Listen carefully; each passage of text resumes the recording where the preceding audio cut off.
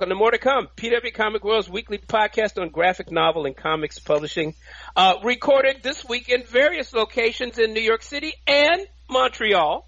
I'm Calvin Reed, Senior News Editor of Publishers Weekly, Editor of PW Comics World, and Editor of The Fanatic, PW's twice-a-month comics and pop culture newsletter. Check us out online at publishersweekly.com/comics. And I'm Heidi McDonald. I'm the editor-in-chief of The Beat at comicsbeat.com. You can find us on Twitter at PW Comics World, also on Facebook and Tumblr at PW Comics World. All right, so this week on More to Come, we've got a great guest. We're going to be interviewing Peggy Burns, both a longtime friend and the publisher of Drawn and Quarterly, really one of the foremost independent comics and graphic novel publishers in North America. Peggy, thank you so much for being on More to Come. Well, I'm very excited to be here. I have to say thank you to you and Heidi, because I think, and maybe for lots of people in the comics industry, that during COVID and during shutdown, especially in 2020, I went for the longest walks listening to you guys, and it really made me feel like hearing your voices just made me feel more connected and not so isolated. So thank you. Peggy, we appreciate it. That's so appreciated. That's so gratifying to hear. And, you know, I know doing the podcast helped Calvin and Kate and I also, and just to, you know, reach out and talk to other humans. And it's really great to hear that it helped other folks in the industry. It also, I have a Slack channel at Drawn and Quarterly called Peggy's Podcast Pattern, where I go over all the podcasts that deal with comics. And you guys really do like sort things out for us. So, you know, we don't pay that much attention to the diamond issues and the big distributor issues, you know, on a daily basis, because it's not like, you know, that much of our business model. But you guys break it down, and I'm like, okay, I figured out what happened with Amazon and Comixology. Calvin and Heidi broke it down this week. Well, obviously that's really good to hear from you. And this week we're going to get a chance to break down Drawn and Quarterly a little bit. I mean, I gave you a little shout out there with my introduction, but we really want people to know just the extent that, you know, the books for Drawn and Quarterly have transformed the marketplace. You have some of the most extraordinary authors, certainly in North America, but they have a global reach. And with that, I'll shut up and let Heidi say a few things. Oh, well, I mean, just exactly what Calvin said. And, you know, we recently did the 250th, was it? No, 150th anniversary. I know we're not as old as the country. The PW, yes. Yes, the PW. And, you know, Calvin and I put together a little timeline of the graphic novel. And I think we left off some great Drawn and Quarterly moments in there. So, you know, when we do the full version of it, we'll definitely have more Drawn and Quarterly. But that is absolutely to say that D&Q has been one of the absolute movers and shakers of the graphic novel era in comics and in bookstores. And Peggy, of course, you know, took over from Chris Oliveros, the founder of Drawn and Quarterly. And how long ago did you take over as publisher? I mean, we officially announced it in 2015, but I would say it took about 2 years for it to, you know, for him to fully not come into the office anymore. And there you go. You know, he's still the owner, so he does have to come in and sign some things, but he's fully, like, you know, emotionally divested out of the company on a day-to-day basis. And the company is run by its long-term employees. So, well, yes. I know, Peggy, I interviewed you for the 25th, the 25th anniversary. Yes. I mean, maybe could you give us kind of a quick capsule history of D&Q? Oh, well, Drawn and Quarterly is 30 years old, over 30 years old, maybe about 33 years old. It was founded by Chris Oliveros in his apartment in the neighborhood of Mile End, which is a very famous neighborhood here in Montreal. And it was founded in his apartment with him and his wife. Chris wanted to call the company Bleeding Heart, which we still love to tease him about because it's so emo and so goth. And it really could have affected the whole trajectory of Drawn and Quarterly if we were called Bleeding Heart. I mean, who knows, right? And it was his wife, Marina, who was very involved in the early years. and she was the one who came up with the name Drawn and Quarterly. Now, I was going to say, just as a little side note, I did not know the Bleeding Heart story, but there was Black Eye at that time and High Water, so there was Top Shelf. So these kind of object-based names were all the rage in indie publishers. But I do have to say, our name, I mean, it's a wonderful name to have, and so I always thank Marina for naming us Drawn and Quarterly, because it really captures people's attention. Yes, and it's classy. And so just like originally, Chris wanted to be like the New Yorker of comics. He envisioned having a literary comics magazine coming out quarterly. That never happened. Chris has pretty much the sharpest editorial eye, I think, in indie comics. And I think that's because he is a cartoonist himself. So I do think that's what kind of sets Drawn and Quarterly apart, is that our two editorial visionaries are Chris and Tom, and they come at it with an entirely different perspective than other publishers do. Maybe, Eric Reynolds would be another person who is an artist who his editorial acumen might be different from someone who doesn't draw and doesn't, go to the drawing table every day. And so Chris lucked into, in the late 80s, early 90s, becoming friends with Seth, Julie Doucet, and Chester Brown. And as the graphic novel medium morphed and matured, he published some of the first books, like The Playboy and I Never Liked You and My New York Diary, which I do remember. I remember being at Book Expo with Calvin, maybe like in 2000, 2001, and My New York Diary won the Firecracker Award. So, yes, that's right. Yeah. Yes, that's right. And, and Seth's work, and then, Adrian Tomino, we've published him since he was in university at Berkeley, and he only wanted to be published by Drawn and Quarterly, and we've been publishing him ever since. And so we just really very quickly kind of just matured into a book company. Yeah. Well, I just wanted to say, the authors that you are scrolling through as you talk here, they have all, they kind of define the last, 20 years or so of graphic novel publishing as this medium takes its rightful place in the literary firmament of the world, and particularly in North America, and particularly in the U.S., as we still struggle with various stereotypes and presumptions about what comics should be. Yes, but I think, Peggy, when you joined, you had, say, Adrian Tomine was like one of the your top cartoonists there, and since then, and obviously, he's a brilliant cartoonist and remains a brilliant cartoonist, and but since then you've done things like champion Kate Beaton and brought back Linda Barry. That's one of my favorite things you've done. I love the story of Linda Barry because it really is kind of like a perfect example of how Tom and Chris and I work together. We were in the office. We were just talking about how much we love Ernie Pook's comic. And I was dancing. She has the one strip talking about babies dancing, and then you're like 13 and you don't look so cute dancing anymore.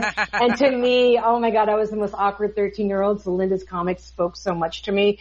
And Tom got on the internet and was like, all her comics are out of print. And, Chris contacted, who he knows, and we were all trying to get in touch with Linda, and it really was like just this love in the office.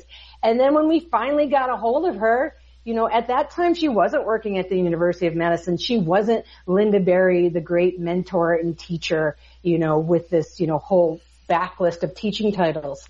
And she wrote to us and she said, yeah, you can have my backlist, no problem. But, I've got a new book I want published. And Chris and Tom and I said, sure.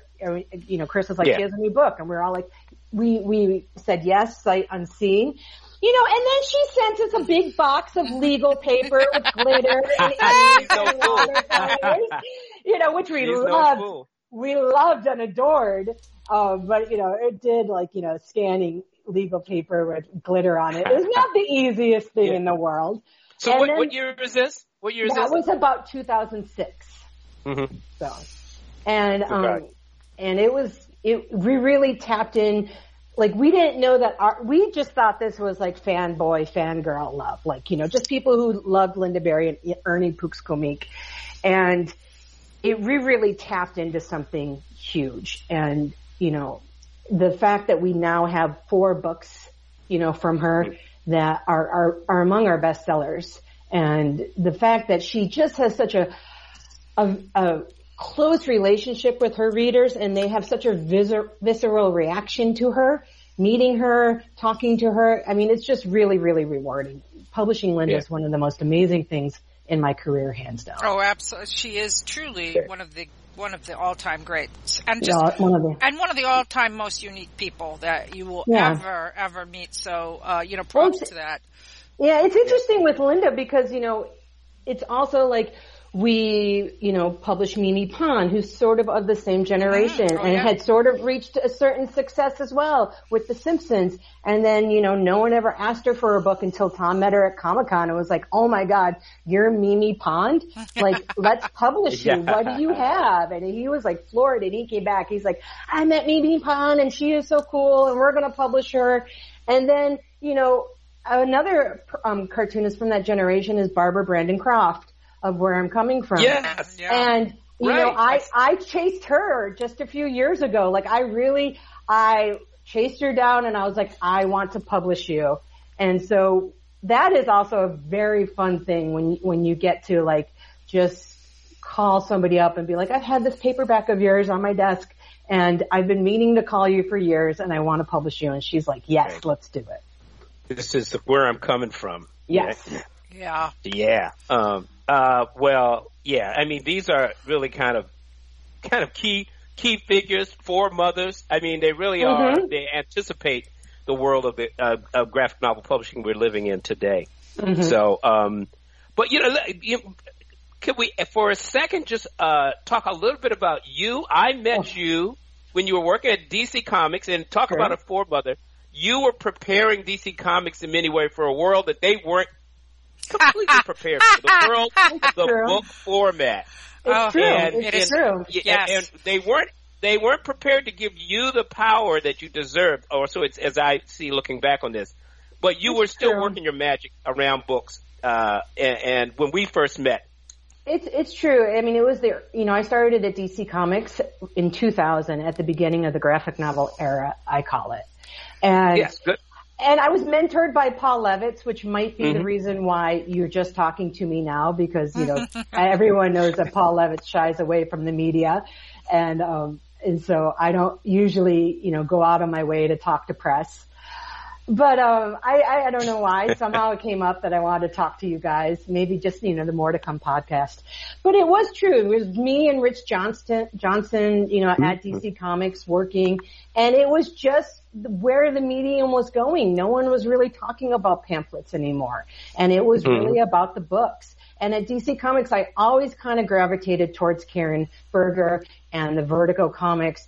For me, it was easier to promote a Neil Gaiman book. It was just always easier for me to do that. But I respected the stunts. I always loved it when I got called down to the DCU for some sort of stunt that they were, and I do have this one like really vivid memory of when they called me down and they're like, we're doing this series. It's called Just Imagine, Stan Lee recreating the DC universe. And I came back up and I talked to Will Dennis and I was like, I just was in a weird meeting and I need to run it by a fan. And he was like, yeah, I don't know how this one's going to play out. Oh boy, yeah. But it is fun, and Stan was a gracious, fun person to work with. Just for context, though, I actually when I worked at DC, which is a very brief period at Vertigo, we worked together. Peggy had the office next to mine, and I was really pushing graphic novels, and I was a little too far ahead of the curve. I agree. I was way too far ahead of the curve, and I did not read The Room. You're Heidi, why the last man McDonald, aren't you? Yeah, well, let's just say I did not read The Room, and sometimes I would go into Peggy's office and we would envision a future that we now have. I often tell people that when I left DC Comics. And it was partly in what you said, Calvin, that, I didn't think they were giving me the latitude I needed to do to take it to the next level. And, Right. it's a corporation, it's a corporate world. Yeah. But people did treat me as like some hippie, like hitchhiking up Route 87 to Canada, like go have fun at that, little comic book company. And it is kind of this amazing experience to look back and DC, it's not amazing that DC Comics is no longer in New York, and it's a shell of what it once was. And every time I turn on More to Come or PW, there's another round of layoffs. And that is sad, but it is what it is. And maybe that's part of the book world too, And even though I will point out DC was sort of out in front for a gigantic publisher in that time, as far as their embrace of the book format. It was. There were still obstacles, obviously, and obstacles in your path. I don't know whether gender had anything to do with that or not. Just throwing that out there because we live in the real world. Yeah.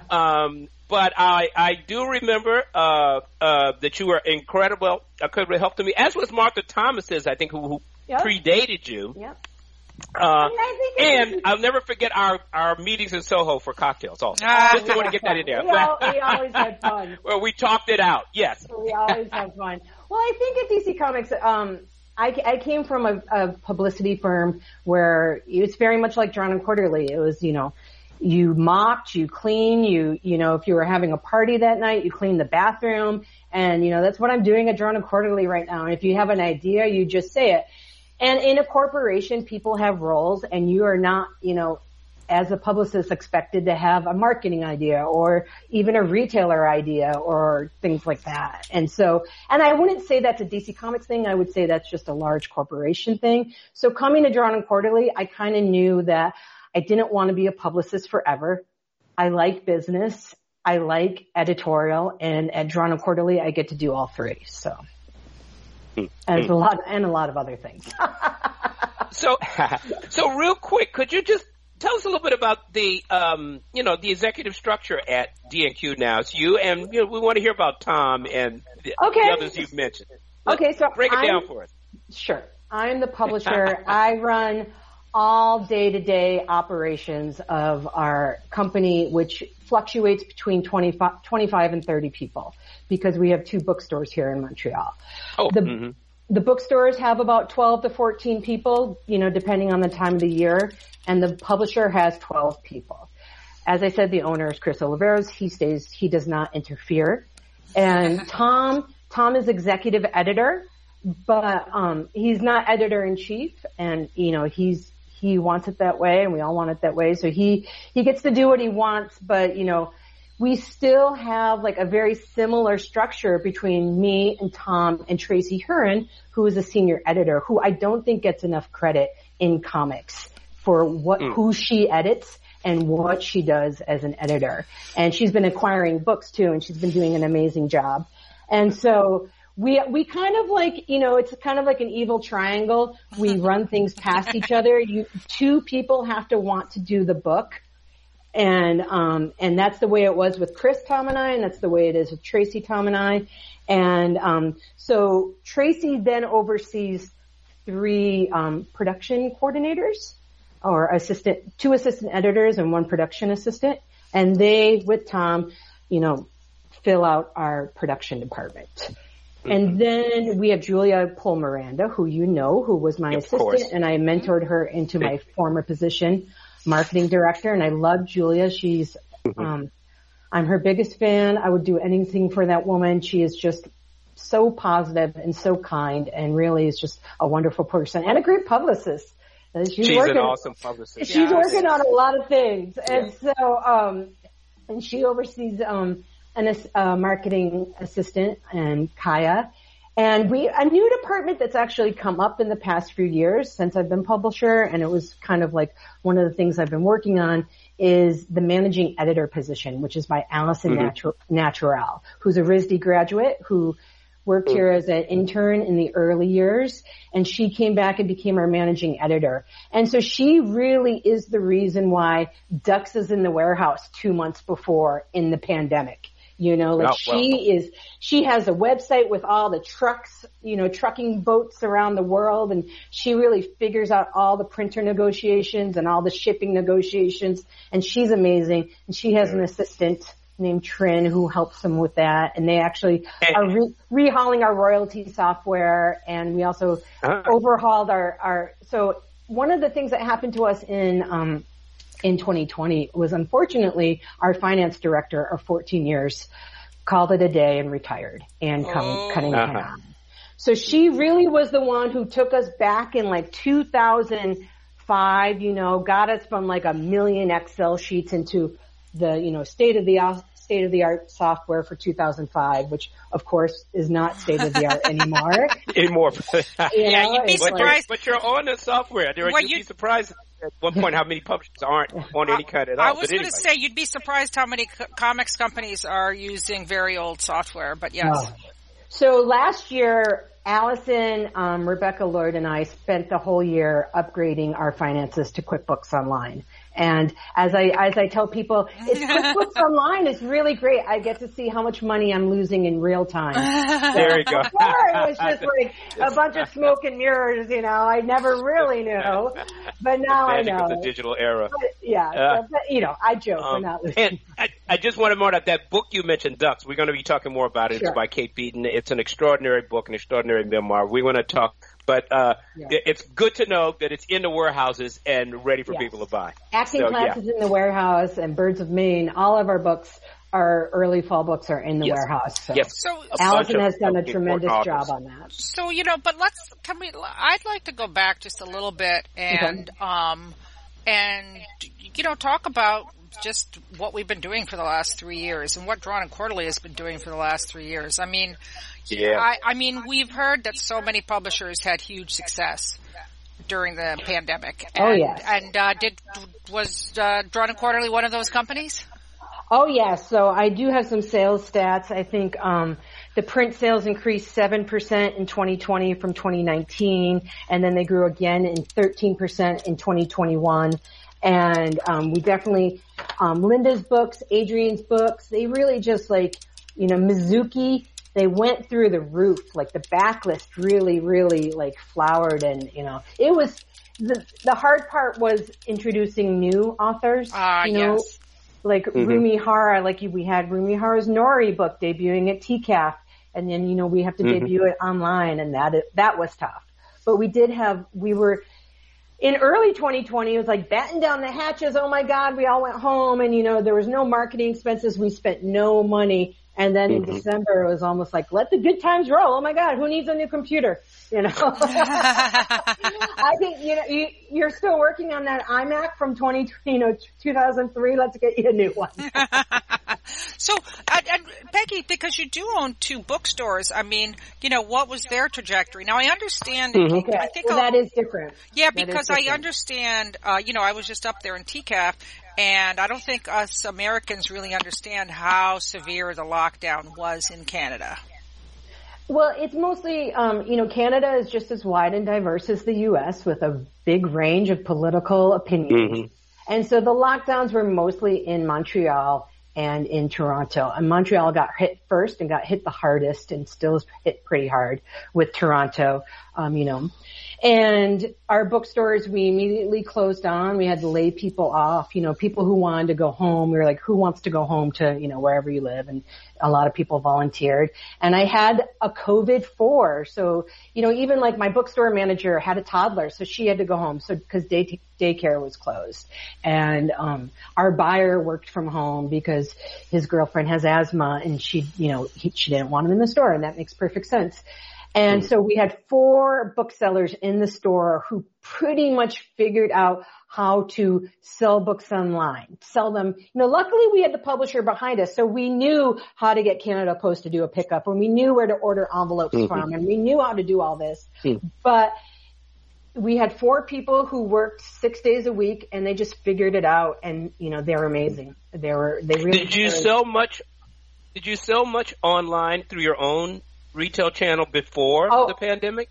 Well, you might remember our old website. It was not a great website. It was a house of cards. We have, and then there was even, not only was it a House of Cards, our old website built in Drupal 7, Drupal 7 eventually had a doomsday clock on it, where we weren't even able to upgrade it. We had to rebuild it. Even if we were going to stick with Drupal 8, it needed to be rebuilt. So we said goodbye to Drupal. You know, I don't like, I would have told you, if you'd said, Heidi, should we use Drupal? I would have raised the red flags, but sure. Okay. You learned the lesson. You learned. Yeah. So now as of last fall, we have a new wonderful website. So it's not really fair to the old House of Cards website to talk about the sales then. Though we did see. You were by yourself.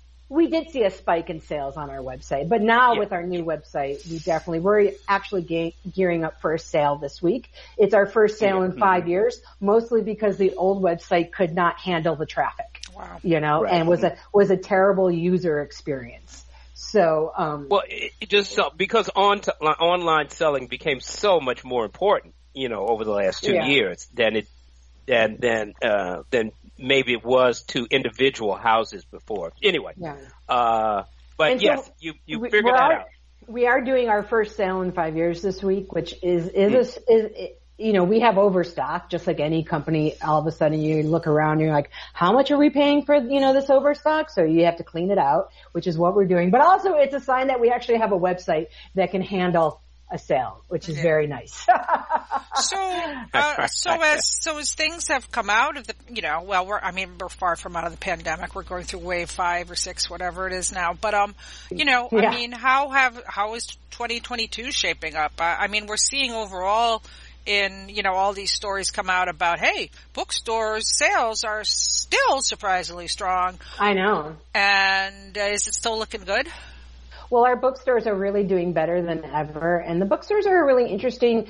Another thing that came out of Tom and Chris and I working together in that Tom and I moved here and we just wanted the latest McSweeney's, Right. That's all we wanted. Right. And we wanted, the local English comic book shop didn't carry Jordan Crane. So we wanted, Jordan Crane, and things like that. And so, we opened our own bookstore and we didn't really understand, there were no English bookstores at the time that we opened. And we are in a very artsy neighborhood and that really just embraced us. And us along with another French store, La Porte de Tête, we kind of sparked a whole retailing renaissance here in Montreal. And now there's many, many independent bookstores in French and English, and it's really wonderful. But people really love our bookstore, and it's very funny to hear people's opinions, because to me, it's still Drawn and Quarterly bookstore. We have this bookstore to sell our books. Yes, we have become the biggest English bookstore in Quebec, independent bookstore, but interesting. It is there to sell comics and graphic novels. But, someone will be like, oh, I love your bookstore. You're the best queer bookstore. And I'm like, all right, that's cool. I'll get with that. Or they're like, oh, your poetry section. Your poetry section is just amazing, Or like I said before, Lauren Groff was here this weekend and she came to our bookstore. And we've had these amazing events, with so many different authors over the years. So with Margaret Atwood and Neil Gaiman and people like that. So it's been a very fun and hard experience running a bookstore. I joke that every publisher should want a bookstore. Book retailing is the hardest skill in publishing. Deal. It should never be discounted. It should never be taken for granted. Retailers deserve our utmost respect. It is very, very hard. The margins are very slim. And especially in today's world where everything is so expensive. And of course you gotta pay your staff good money or else they're not gonna be able to live in Montreal or anywhere really. And it's just, it's kind of like running a restaurant. Like if you take your eye off it for a second, you come back and you're like, what the hell just happened? And that doesn't really happen on the publishing side as much. Yeah. I hear you. By the way, can we point out that Tom Devlin is also your husband?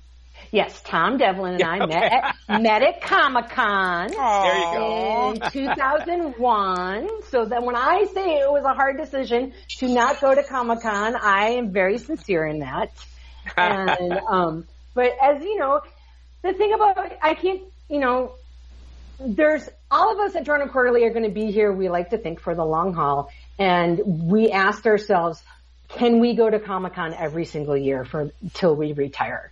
And for us, that means somebody's got to show up on Monday to meet the skid on Tuesday, to hang out with the Teamsters, and we're all women except for Tom. And, it's like, that's not that fun hanging out in a, in a convention hall with no carpeting yet and no AC with a lot of men. And you have to wear shoes and a hat and all this stuff. Exactly. Yeah. And so, in the modern world, Comic-Con is a hard show. I think if it was a shorter show, we might not have cut it off. We might not have said no. But it is interesting with the conventions. You guys know me that I've been trimming the conventions for a few years now, mostly because I have my staff. My staff is here. It's not New York or Toronto where people come in and out and, we'll do the shows and then go leave for a new position. This is who we have on staff, and we kind of can't do the shows as well as do a spring tour season and a fall tour season and do ALA and do AWP and do all these other shows. And I joke our team of 12 is like the library marketing department at a multinational, an academic marketing department at a multinational, the retail relations, the editorial. That's us. Every department is just us.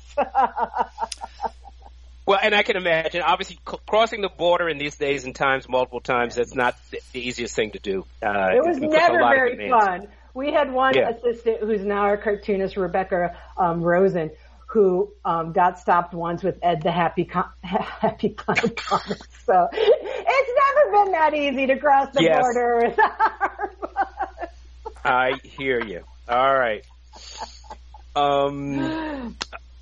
Great. So, where do you see, and maybe this is too broad a question, the graphic novel marketplace now, it just seems to be, while it seems to be driven by children's and YA book titles, the adult market is growing too, and certainly D&Q represents that at its highest level. You guys have one acclaimed author after another. So, how's it look to you? My thoughts on this is every day I find it so fascinating and exciting and inspiring to be in a industry where Drawn and Quarterly and Fantagraphics are the tastemakers, and we are competitive with multinational companies. And we, and our big authors, like the authors that you just referenced, they stay with us because they care about the medium. And they are like, well, I'd rather be with Drawn and Quarterly because, one, I know they'll do a good job, or Fantagraphics, and, they'll promote my book. But also, they kind of know that they want to read those smaller idiosyncratic cartoonists that no New York City house would ever touch with a 10-foot pole. And, and they want those artists to make a living too. And they know in order for that to happen, the publisher behind it has to be extremely healthy and has to have a range of cartoonists. So I find it very exciting. I don't think there's any other industry like this where two independent companies really lead the way and are the ones who pretty much, ushered in the medium and the business model, and they're still doing it 30 years. And, the big guys are still trying to figure out what is our editorial eye, and what, how do they do it, because a lot of our books, I don't think a traditional editor would get the magic. Well, one creator that certainly fits into that is Nick Donasso. Exactly. And his book, was Sabrina, I believe, right? It was nominated for the Booker Award, the Man Booker Award, which is the first graphic novel. Yes, so it was very, very groundbreaking and prestigious. And I don't know who else would have done that book, because he, his work is definitely accessible, but like Thomas Pynchon is accessible sometimes. Yeah, that's a perfect example. I totally agree, and that's why I think to have editors like Tracy and Tom and myself and Chris, Eric and Gary and Jack, we look at comics in a totally different light, and I love that. I kind of like that it's this language that you don't need decades and a lifetime of nostalgia. It helps sometimes that hinders. you just really have to really like comics and understand the, the defining line from, underground cartoonists to Linda Berry to Raina Telgemeier. Like, there's a line running through there. It might not be very apparent, but it's there. One thing I just would love to point out is this, that you have Drawn and Quarterly and Fantagraphics really have been very key in the medium's transition to the book format. I mean, you guys were very early on to get really credible book distribution, both through FSG and I think Fantagraphics uses Norton. I always thought that these were key moments in our medium and in the business side. So when I came to Drawn and Quarterly, we were published by Chronicle Books. And Chronicle Books is a great publisher, but they're mostly gift books and they're mostly design books. So I remember going out to sell our books and it was like, well, this is Joe Sacco and it's the Bosnian War. And, like they had just sold 1 million copies of this book called Dogya, which is dogs doing yoga. And I came back and I said to Chris, I was like, I don't think they're the right distributor for us. And he said, well, who would you go after or ask? And I was like, well, I'll ask FSG. I'll send them a letter today. And I sent them a big package and it was, kind of arrogant of me, I think, to think. And I remember having a meeting with, and Jonathan Galassi asked me, like, why did you approach us? And I said, well, my cartoonists are the comics equivalent of your authors. Great. Nice. Great description. Yeah. No messing around. No. I'm right. And to his credit, the same level. To his credit, he agreed. So, but we have, our contact there who shepherds us and, sells our books is Spencer Lee, and he's amazing. And he's been looking out for us for like 15 years. And I always send him gushy emails about like what a difference he's made in the life of our cartoonists. Yeah. And I think you told me once that was it Adrian Tomini's shortcomings that kind of put you over the top at one point because the book sold so well? It kind of put the... Well, that's interesting because, you mentioned Sabrina, and that was perhaps our last big blockbuster book that, really, a book like Shortcomings, a book like Ping Yang Yang, that was maybe our first hit with FSG. They read that and they said, this is the book. We're going to get this in everywhere. And they sold like maybe 2,000 copies to Borders at the time, and that was a huge deal, right? And so, these books are, and I think in that time, we had What It Is, and we had Shortcomings, and we had Ping Yang Yang, and we had some other books, and having all of those books together was what propelled us to the next level. You're always kind of looking for, I'm always joking that I was like, where's our Persepolis so I can be like L'Association, like you really do need these perennials that just keep selling and, make it not such a guessing game. What would you say is, Drawn and Quarterly's like, what is your Persepolis? What's your biggest book over time? I think it's pretty much it's all women. So it's either Moomin Volume 1, Hark a Vagrant by Kate, or any of the Linda books, Syllabus, Making Comics, or What It Is. Those are usually, and then those are up there. Those definitely are the ones that sell, along with Shortcomings. Right. Well, they're all amazing. So yes. And I think it's kind of funny because I don't think people in comics know that Drawn and Quarterly's best-selling books are all by women. I don't think people in comics know that out of 30, overlook it. Out of 30 employees, there's Chris Oliveros and Tom Devlin as the only dudes on staff.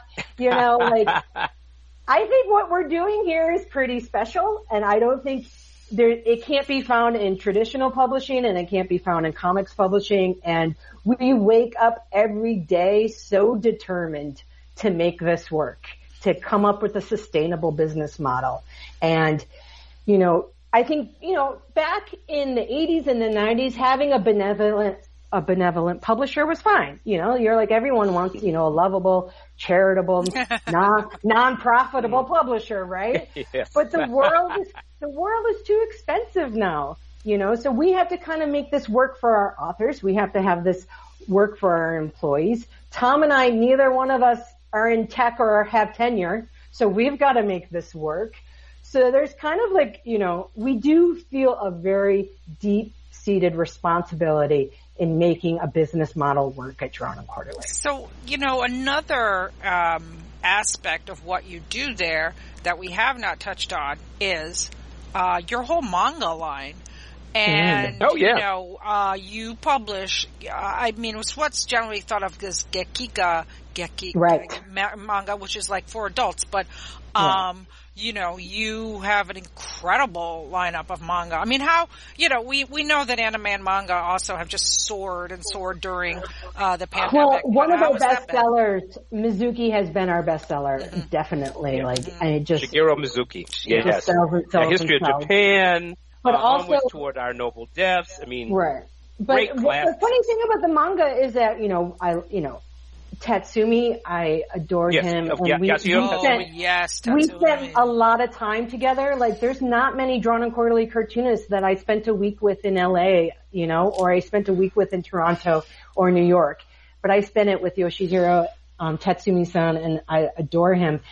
And we published many people from Japan over the years, but they were all men. So, but we don't speak Japanese, so it's basically finding the translators, finding the gatekeepers who will bring us back the female cartoonists. And last year we published The Sky is Blue with a Single Cloud, Kuniko Tsuruta, and this book did really, really well. It sold out of its first printing, and it was featured in the Atlantic, and it really just skyrocketed. And then our new book this week is Talk to My Back by Yamada Murasaki. And this book is just like, it's a comic book about domesticity, about being a wife, about being a mom, and about it's just fascinating. I love this book. And I kind of feel like that's the maturation of our manga line, is that, we were publishing all the men, and now we're getting to the women. But also, after publishing so many cartoonists from Japan, we're like, okay, well, we've got Japan covered. We need some other countries from Asia. Like, this doesn't make any sense. So I'm very proud of our Korean line. Yes. We're the only publisher. Absolutely. We're the only publisher in North America to be translating. This is something I acquired the first book, Uncomfortably Happily, and Tracy edited it. And Tracy took the whole line. And the first book was translated by Helen Jo, who did not want to do it again. She's like, I'm not a translator. And if you've read Uncomfortably Happily, it's all about artists missing deadlines.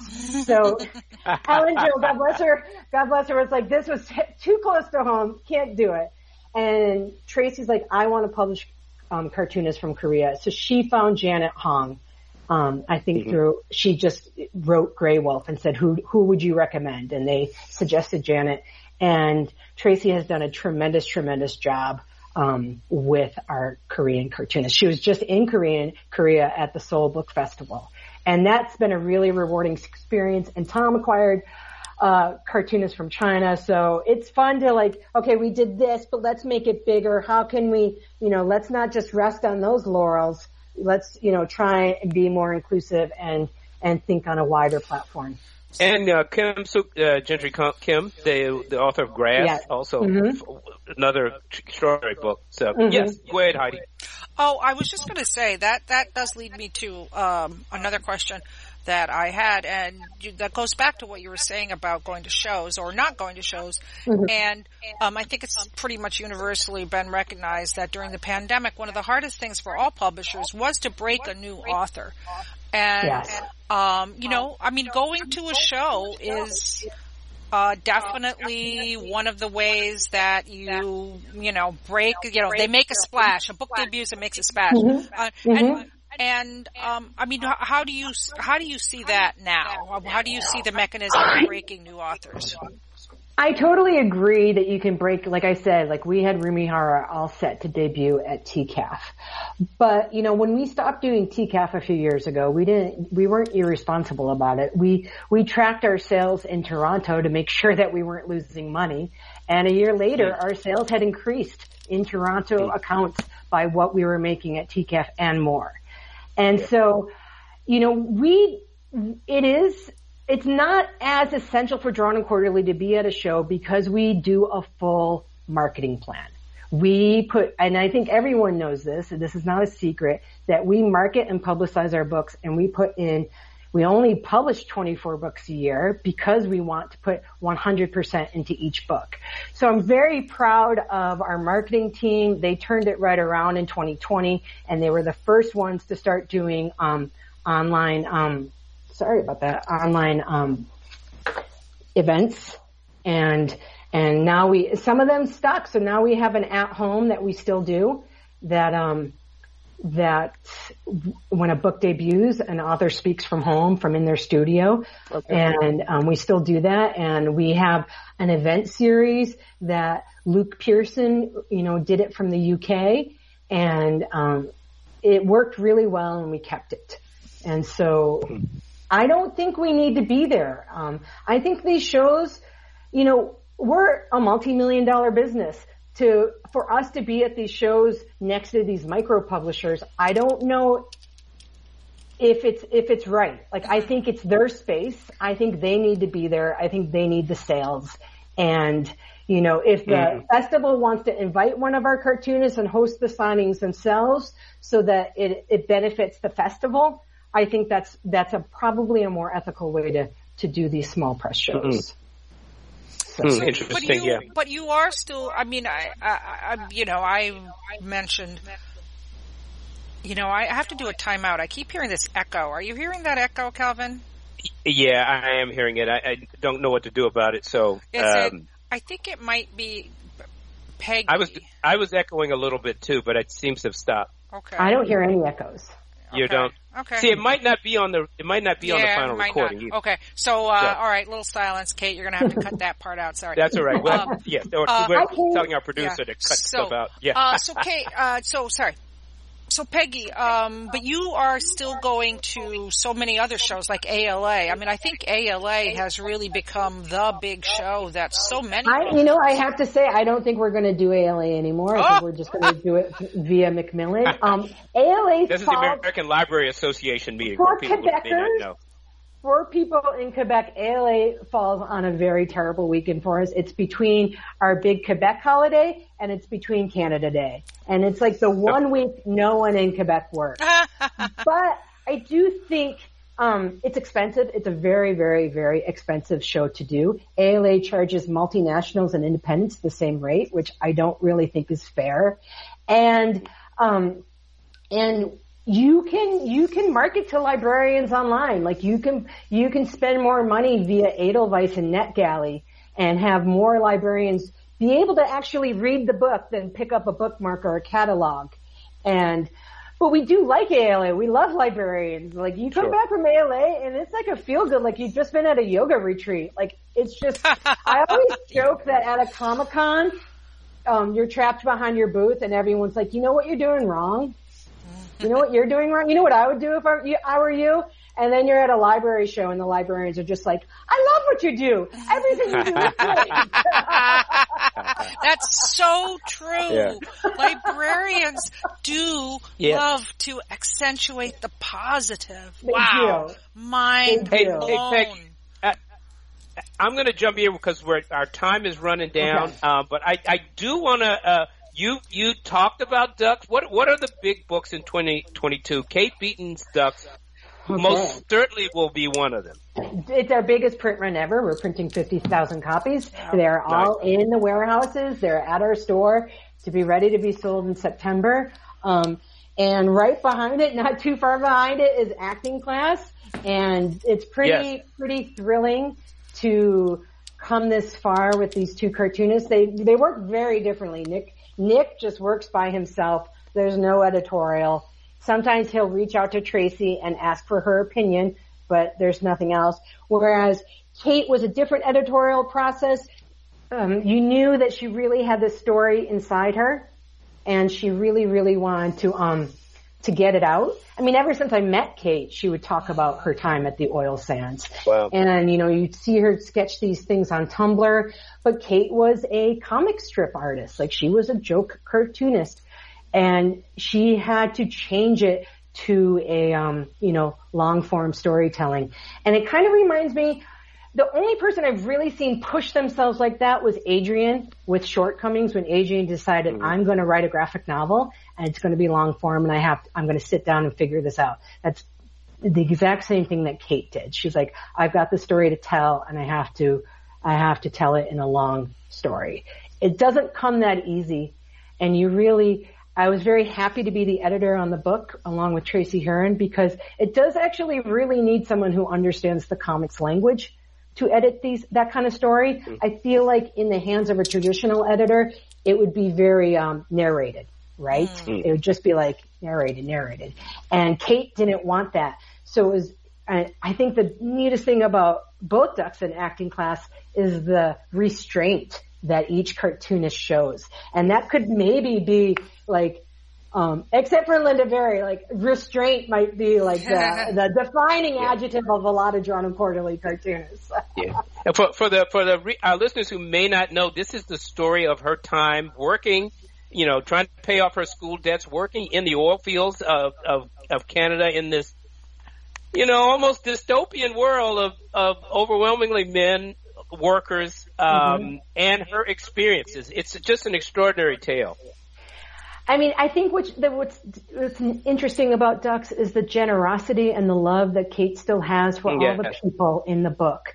She really views everyone as kind of a victim of circumstance, and no one's to blame except the oil companies, really, you put all these people out there in a tent and you don't give them any resources, it's not going to end well. But her humor shines through, humor shines through, and her love and her passion for her homeland and her and like just the way, like the snippets of Cape Breton, which I'm going to this summer to visit her, which I'm very excited. As Kate says, I've seen the beach that she drew 1 million times in Ducks. Now I get to go see it in person. Nice. Cool. And so it was a very rewarding experience working on Ducks with Kate. It went through a lot of iterations, and she finally got it in the end to where she wanted it to be.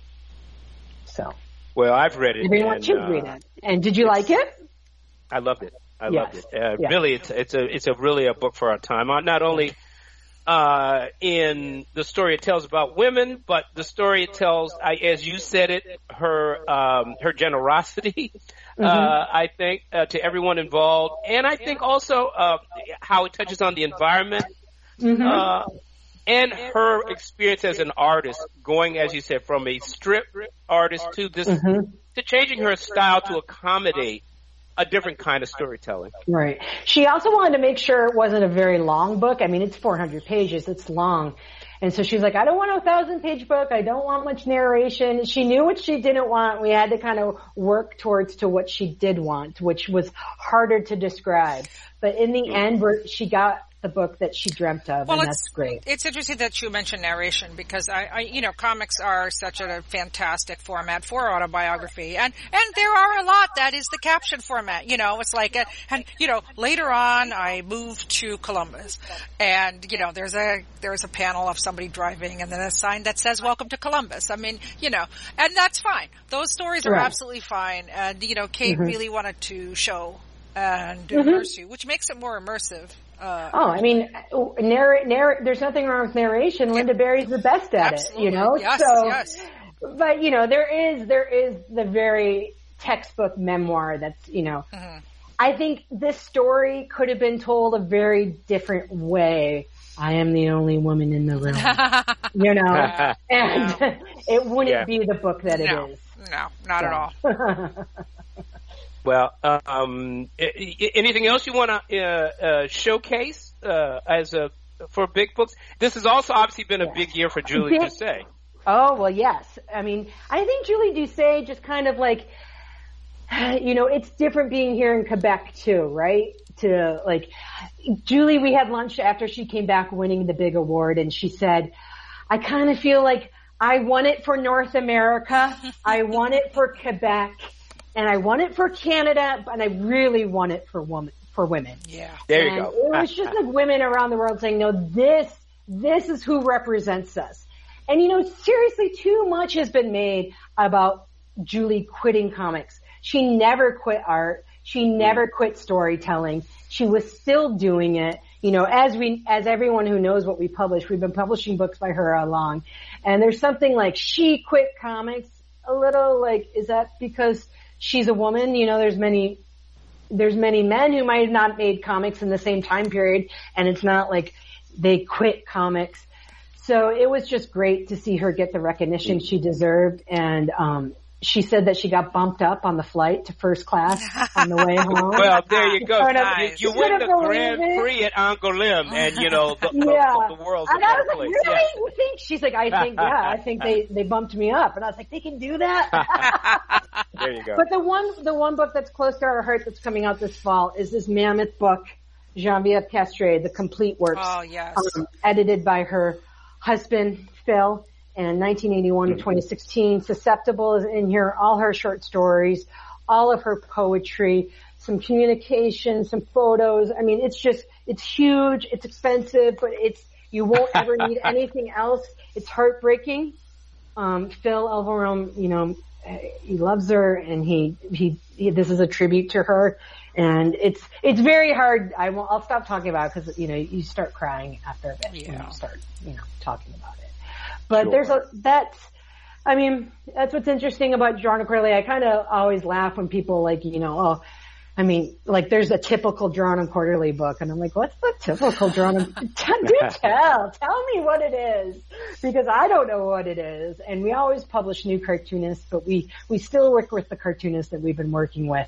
And that's the amazing thing about Julie, is that she was our first cartoonist. It was funny. I think about 4 years ago, she came to the office, and Chris was well retired. He wasn't in the office. And she came in and she just kept laughing. And I was introducing her to everybody. I was like, Julie, why are you laughing? And she was just like, there's just so many women here. And I was like, okay, I'll take it. That's a compliment. That's amazing. That is amazing. Yeah. And it's worked out pretty well. Yeah, it has. Well, we have an amazing staff.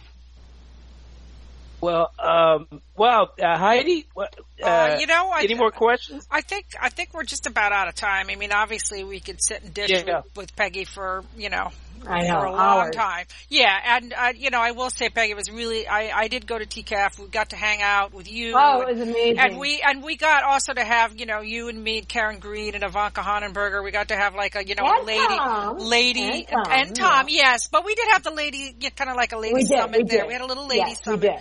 And there you go. That was really awesome. And you know, it's. Well, that's the thing, is I don't want to go to Comic-Con behind the booth anymore. I joke. I was like, I want to be Chip Kidd and Charlie Kochman walking around in my fancy clothing. Not breaking a sweat and hauling ass behind the booth. Well, you two are at that point. I'll be there next, believe me, if I survive this Comic-Con. So when Calvin and I go back, Calvin's going to be in like a suit. I'm going to be in like a suit. I don't know about that, but well, I'm going to try and I'll figure a way to hook up with you. We have to have a I got to come back cocktail. to New York. I mean, that's the nice thing about not doing shows, is that you actually can, like, I was like, I want to go to New York in the fall, and I want to see Heidi, and I want to see Calvin, I want to see Adrian, I want to see Sarah, you know, like, I want to see all these people, and not be chained to a booth, so that would be great. All right. So, well, thank you, guys. We're going to make that happen. We're going to make that happen, just like we made this talk happen. Finally. Thank you. Really. Yeah, thank you so much, Peggy. I know. Yeah, thank you so much for being on More to Come. I love More to Come, my favorite podcast. So thanks, guys. And thank you, Kate. You weren't here, but thank you very much. Yes. Well, there you go. She'll hear this, of course, as she pieces it back together. And there will be more to come.